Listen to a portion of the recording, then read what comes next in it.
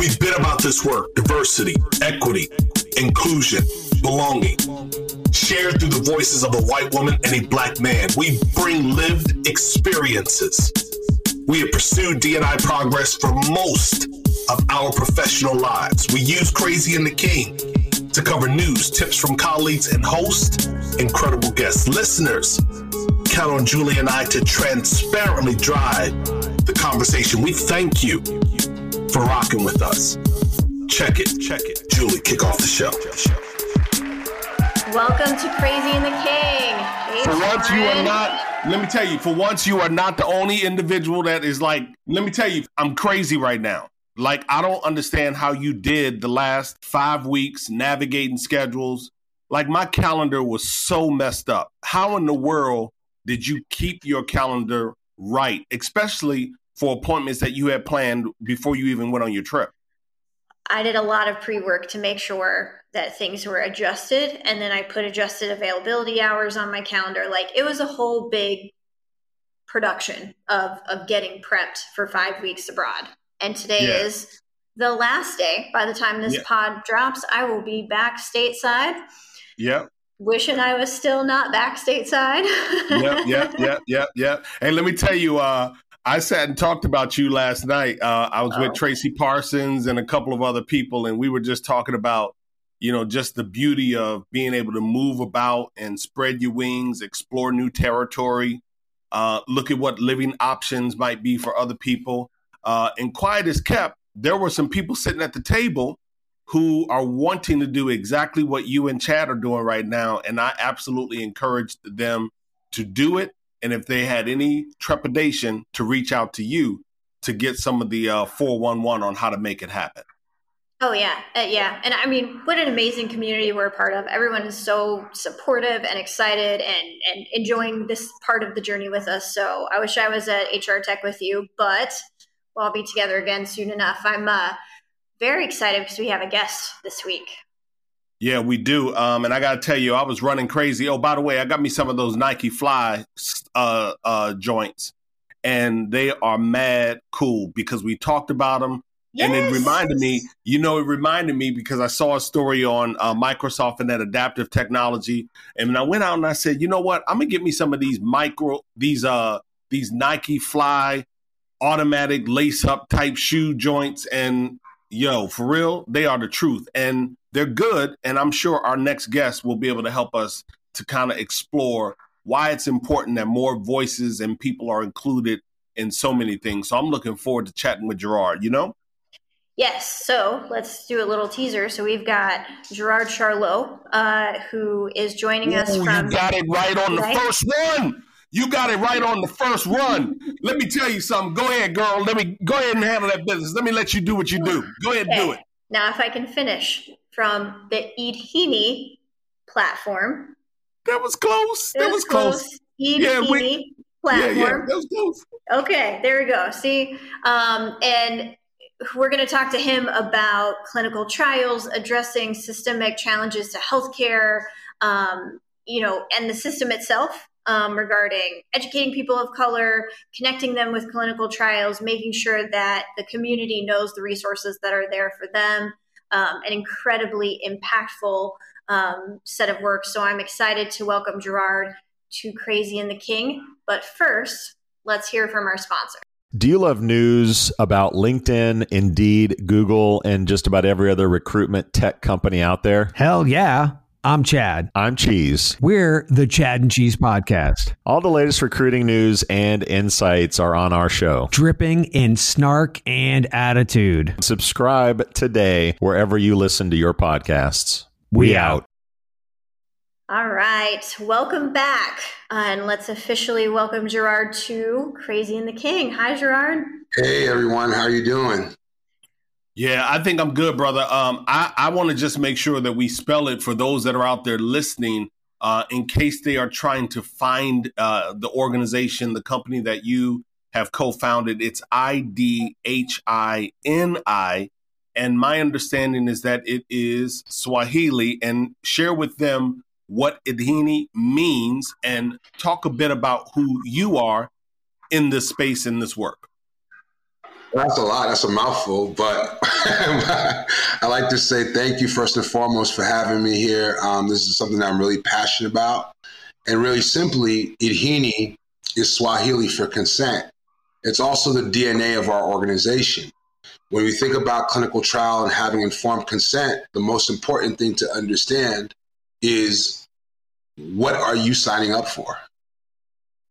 And essentially, that is what we do in our organization to help people essentially get rewarded, specifically BIPOC community, to get rewarded for increasing their health literacy as well as interacting with clinical trials. And so go to the other part of that, because you talked about what are we signing up for. Mm-hmm. I think about the story that we were going to cover had we had more time, that talked about Proposition 22 out in California. Mm-hmm. Once again, what are people signing up for when they say that they're going to work for these platform companies? Right. I think about what are we signing up for when we create a profile just in general across social media, Twitter or Facebook or LinkedIn. What are we signing up for? And you are specifically looking at clinical trials, and you raise that phrase, what are we signing up for? Elaborate on that. So essentially what occurs is, like a platform, anything that you're signing up for, you need to kind of understand. I mean, health is very personal. And, say a woman with breast cancer, a man with prostate cancer, or even a parent, taking care of a kid. If you don't, with all the conflicting and information as well as disinformation, misinformation out there, it's really difficult for people to really sift out, figure out what's really good for me. Like, do I trust my doctor? My doctor might have a partnership with a drug company, and he actually helps his business and he gets money. You know what I mean? Like, what is the angle? So we feel at Idhini that it's important, first and foremost, to provide people with information, health literacy in a culturally competent way that addresses their health need. Meaning, all that is to say, we do it in plain English. At the end of the day, I don't want to, I don't need to know if I have diabetes. I don't need to know what the medical terminology is. I just need to know if I do this, how do I feel? And that really is what it matters, specifically when you go into clinical trials. And we're definitely seeing a lot of big pharma come through with commitments to expanding diversity in clinical trials. That Bristol Myers is one that has laid out a set of 5 commitments over the next 5 years, specifically addressing clinical trial access for the BIPOC community. Tell me, how do you feel about those commitments, and if you are starting to see the landscape change in terms of access and information that are coming out about clinical trials? So I'm going to put it really simply. Show me. and that's the whole point. What our organization does is ensure that, okay, this is what you're saying, prove it. It's not about access. Let me ask you a question. How much does it cost to get someone, anybody, forget about a person of color, but just anybody, into clinical trial? What's the cost? I have no idea. And if you talk to the problem is that, think of it like this. No one knows, but they're all operating under auspices that they do know. But what are they doing? That's the question. The question is, they're catching people at the doctor's office. They go into basically underserved and underprivileged communities and say, hey, you know what? I'm going to give you $1,500 and you're going to show up 16 times and the risk is on you. And guess what? I might make billions of dollars off this. It's not ethical. It's not equitable. It's not real. And where I feel that the pharmaceutical company, yes, there's awareness, but what we're providing is a platform to actually have that clarity where you can actually know, because what's the simplest? Okay, let me ask you something.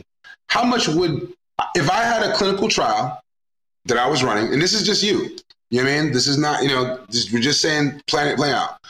How much would it cost you if you knew there was a clinical trial you'd take off 2 weeks worth of work, that there might be some risk that that something happens to you, how much would you ask for? 80% of clinical trials get delayed by at least 1 month at $600,000 a day. So that's about 18 million a month. Would it have been easier just to ask someone to say, hey, I'm willing to do this. I understand all the information. I get it. But how much do you want for that? But let me jump in for a second because I don't want to get too far in the weeds. And so when I think about, what you are saying, it absolutely makes sense that, for a lot of these individuals, they're making decisions based on not having enough information. They don't know the landscape in which they are participating. And we know that these are extremely important. And part of the reason why I wanted to have this conversation today, I wanted to have the conversation because, in September of 2020, Citibank released the report Closing the Racial Inequality Gaps. And healthcare was one of the 4 pillars that they mentioned. And so I think while some may think that we are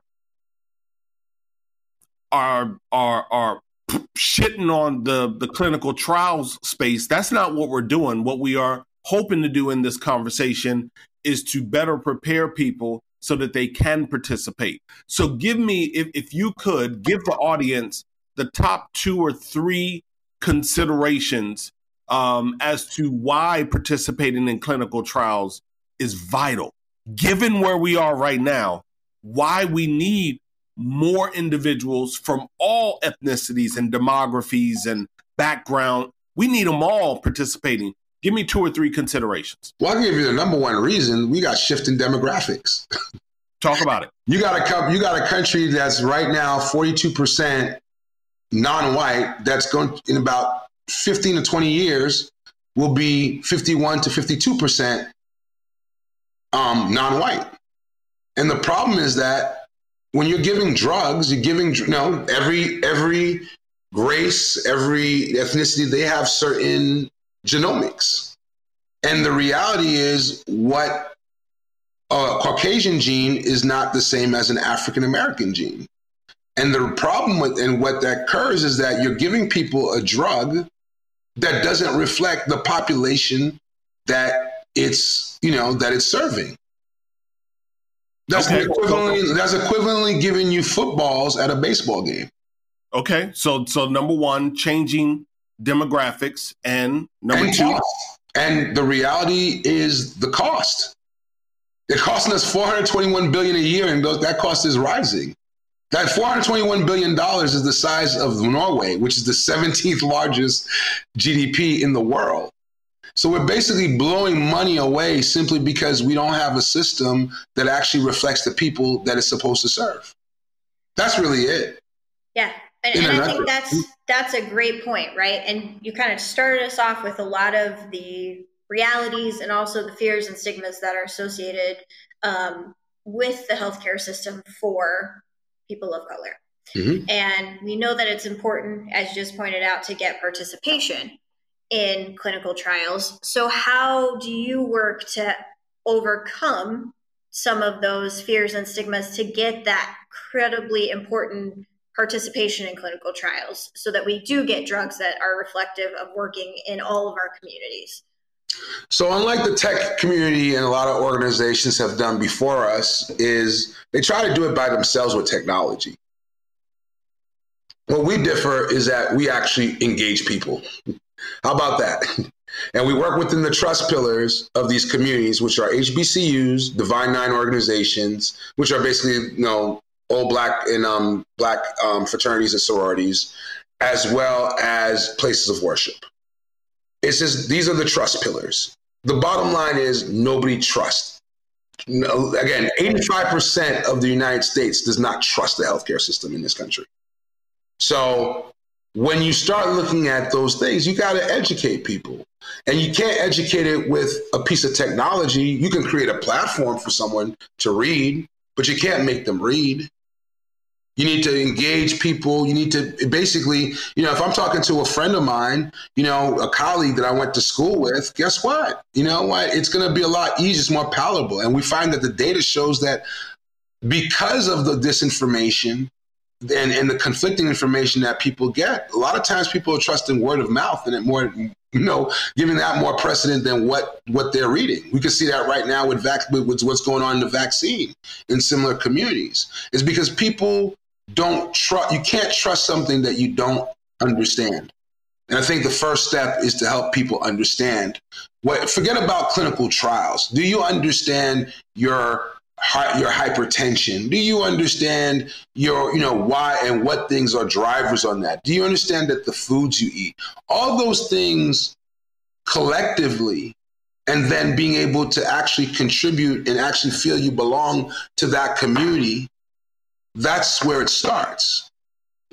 The next phase is actually getting places like, instead of just the normal Johns Hopkins and all the other, big CDC places, maybe going to a Morehouse Medical, a Meharry, going down to, Howard Hospital, and understand. And like I said, I'm speaking from a Black perspective, but I don't think that it's any different than if this occurs in the Latino, community, or the Asian community, or any community for that matter.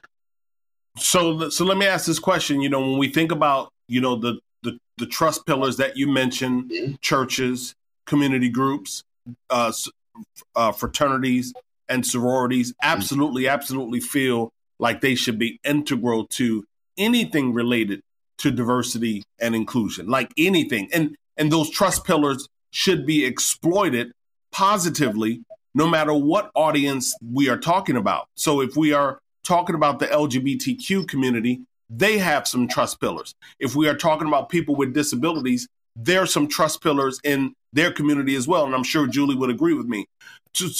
Here's why I'm curious, because you've explored, you're on the frontier of wrapping or leveraging blockchain to address this scenario.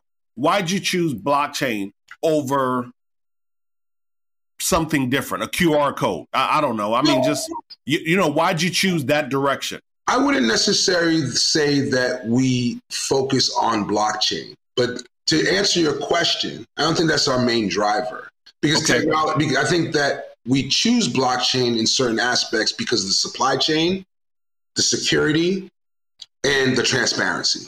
That's in our system. We also use AI and machine learning.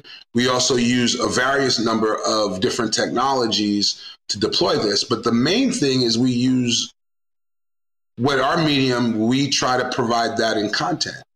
We actually try to create a learning mechanism for people to actually make it fun, where there's actually a reward. Because the part that people forget, about a biggest part of our platform, is that we reward.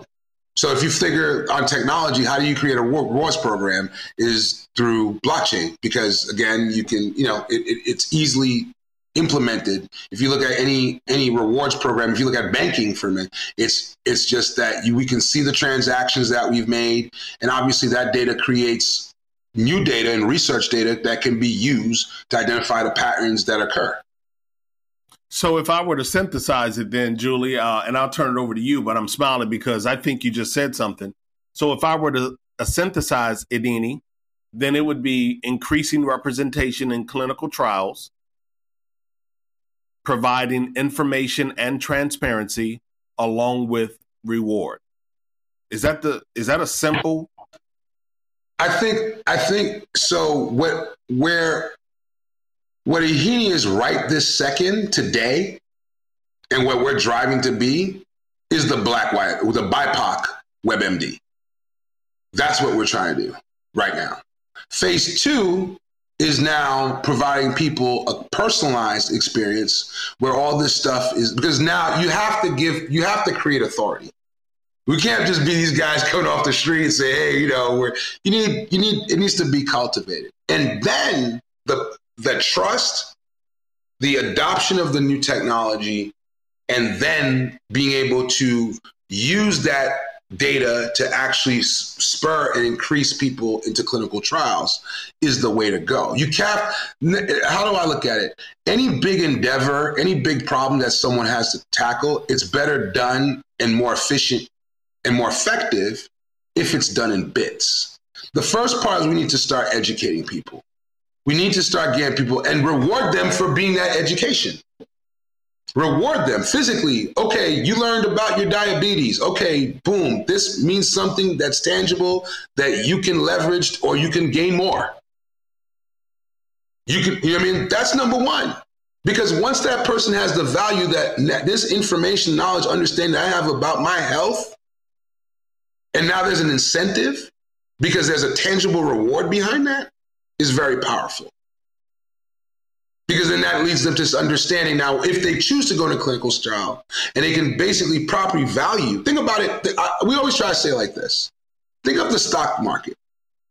Why is insider trading illegal? Because it violates information symmetry. The reality is that people have inside information about what something is that they're going to bring to market and nobody knows. So I can easily manipulate that. That's exactly what the healthcare industry has been doing since its inception.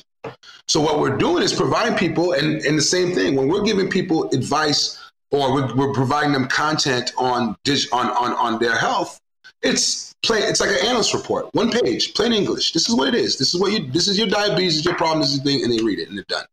Hey, Julie, the reason why I wanted to have Gerard on, of course, I said it at the top, in reference to the Citibank report, and I want to reinforce that, and I'll certainly turn it over to you. But the reason why I wanted to have Gerard on, and I want to have more guests on in the coming months that fit into those categories in that report: education, healthcare, housing, and compensation. I want to have guests that can speak to the fact that Citibank highlighted we have lost $16 trillion since 2000, that right. We'll lose an additional $5 trillion if we continue doing the things that we are doing. This conversation today was really around seeding information in our listening audience around the importance of clinical trials, how in some way they are set up, if you will, and what we need to do to not only change them, but change them to make them better, Jay. Yeah, and I think just kind of last question for you, Gerard, is what could a leader in a pharmaceutical company, in a healthcare system, take away right now to think about how to change overall leadership within their organization? Obviously, we can't fix overnight that we need more Black and brown people in leadership. But what are some immediate steps that they can take to make sure that they're being more inclusive in not just clinical research, but just everyday health and in the way that they communicate that out to their patients and a diverse community? Real simple. Hire leadership that reflects the community that you're serving.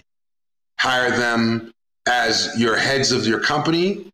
Hire them as the clinical researchers. Hire the clinical, invest in more, diverse doctors.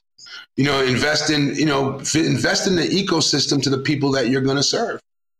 And because all that will actually benefit the people that you are serving. And let me be clear, that's very profitable for them. We're not telling them that they don't know what they're doing. It's just that they don't have the relationship yet.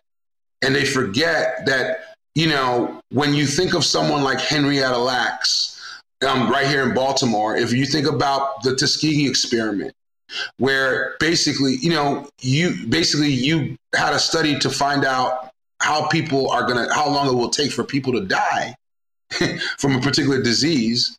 You got to start, it's how my mom used to tell me all the time.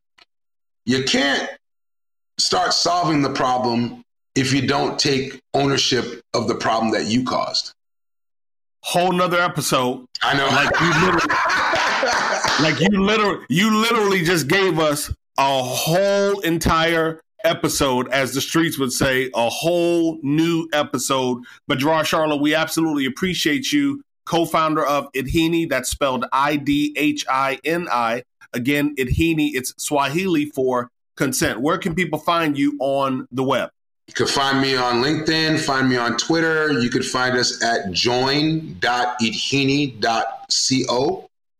But more importantly, you'll start finding us in your communities, in your friends' mouth, word of mouth. And more importantly, hopefully we'll be able to serve you guys in a way that we never imagined. would be possible, specifically for groups that have been underserved for far too long. Gerard Charlo, we absolutely appreciate you, Jay. You know, that was a good conversation. I love the fact that we might be able to bring more guests in those 4 pillars: education, housing, healthcare, and compensation. You know what that does, Jay? That shows our listeners that we got a little bit of complexity.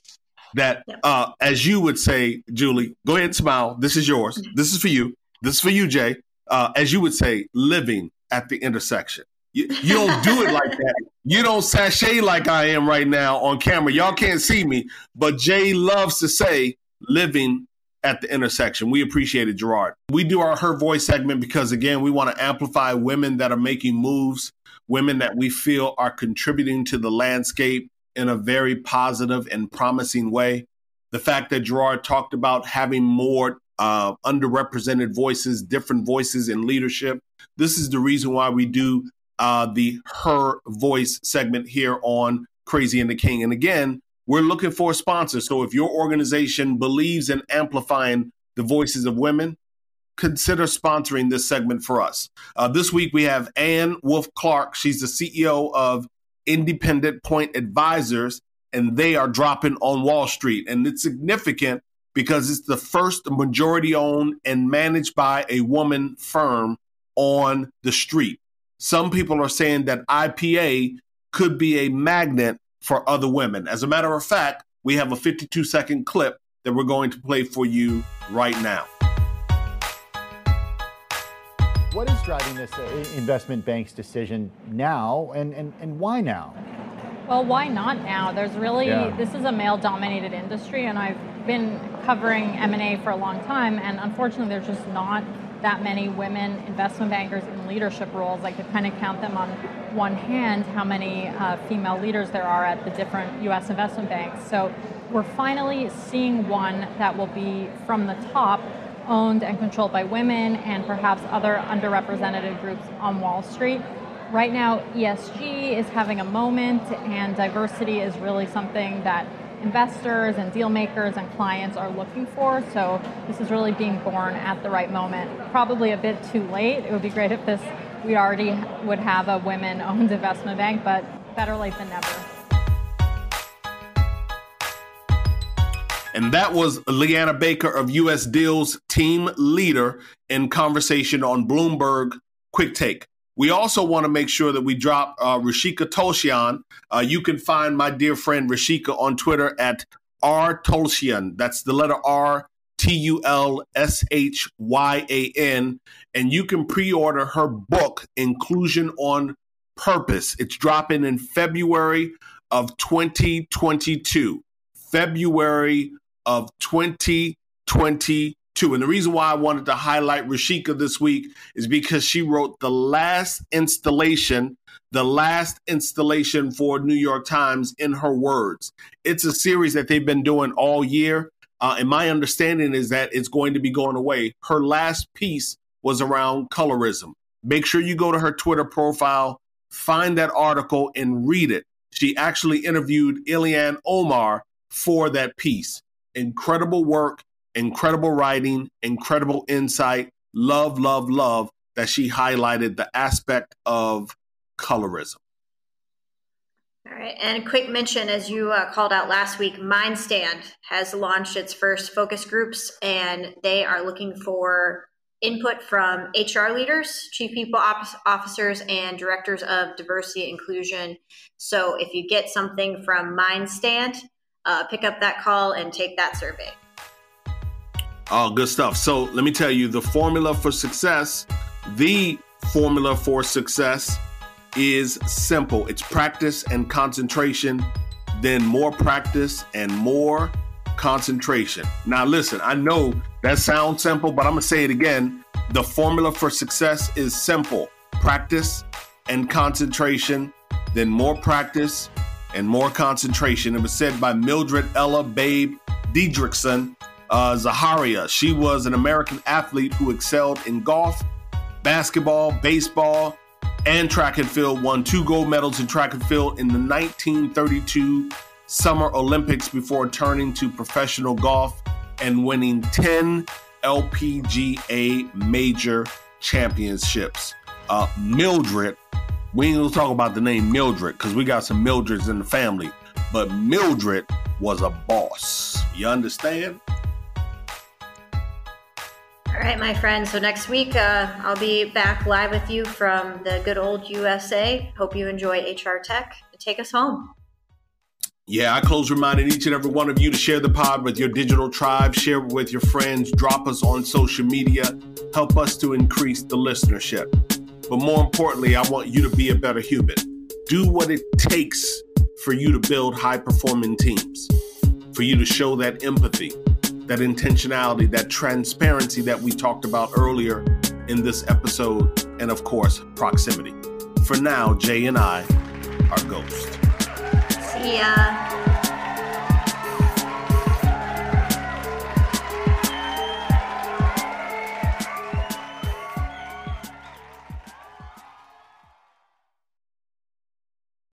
You've got questions, we've got answers. Business leadership, ownership, and sales can be challenging. Tune into the Accelerate Your Business Growth podcast to learn from the world's experts. Join me, your host, Diane Helbig, as I chat with people who have expertise in various areas of business. You'll enjoy the lively conversations that are focused on providing you with the ideas, tips, and suggestions you need to realize greater success. Get what you need for your business when you need it from the people who have the answers. Accelerate Your Business Growth is part of the Evergreen Podcast Network and is available on Apple, Spotify, or wherever you listen to your favorite podcast.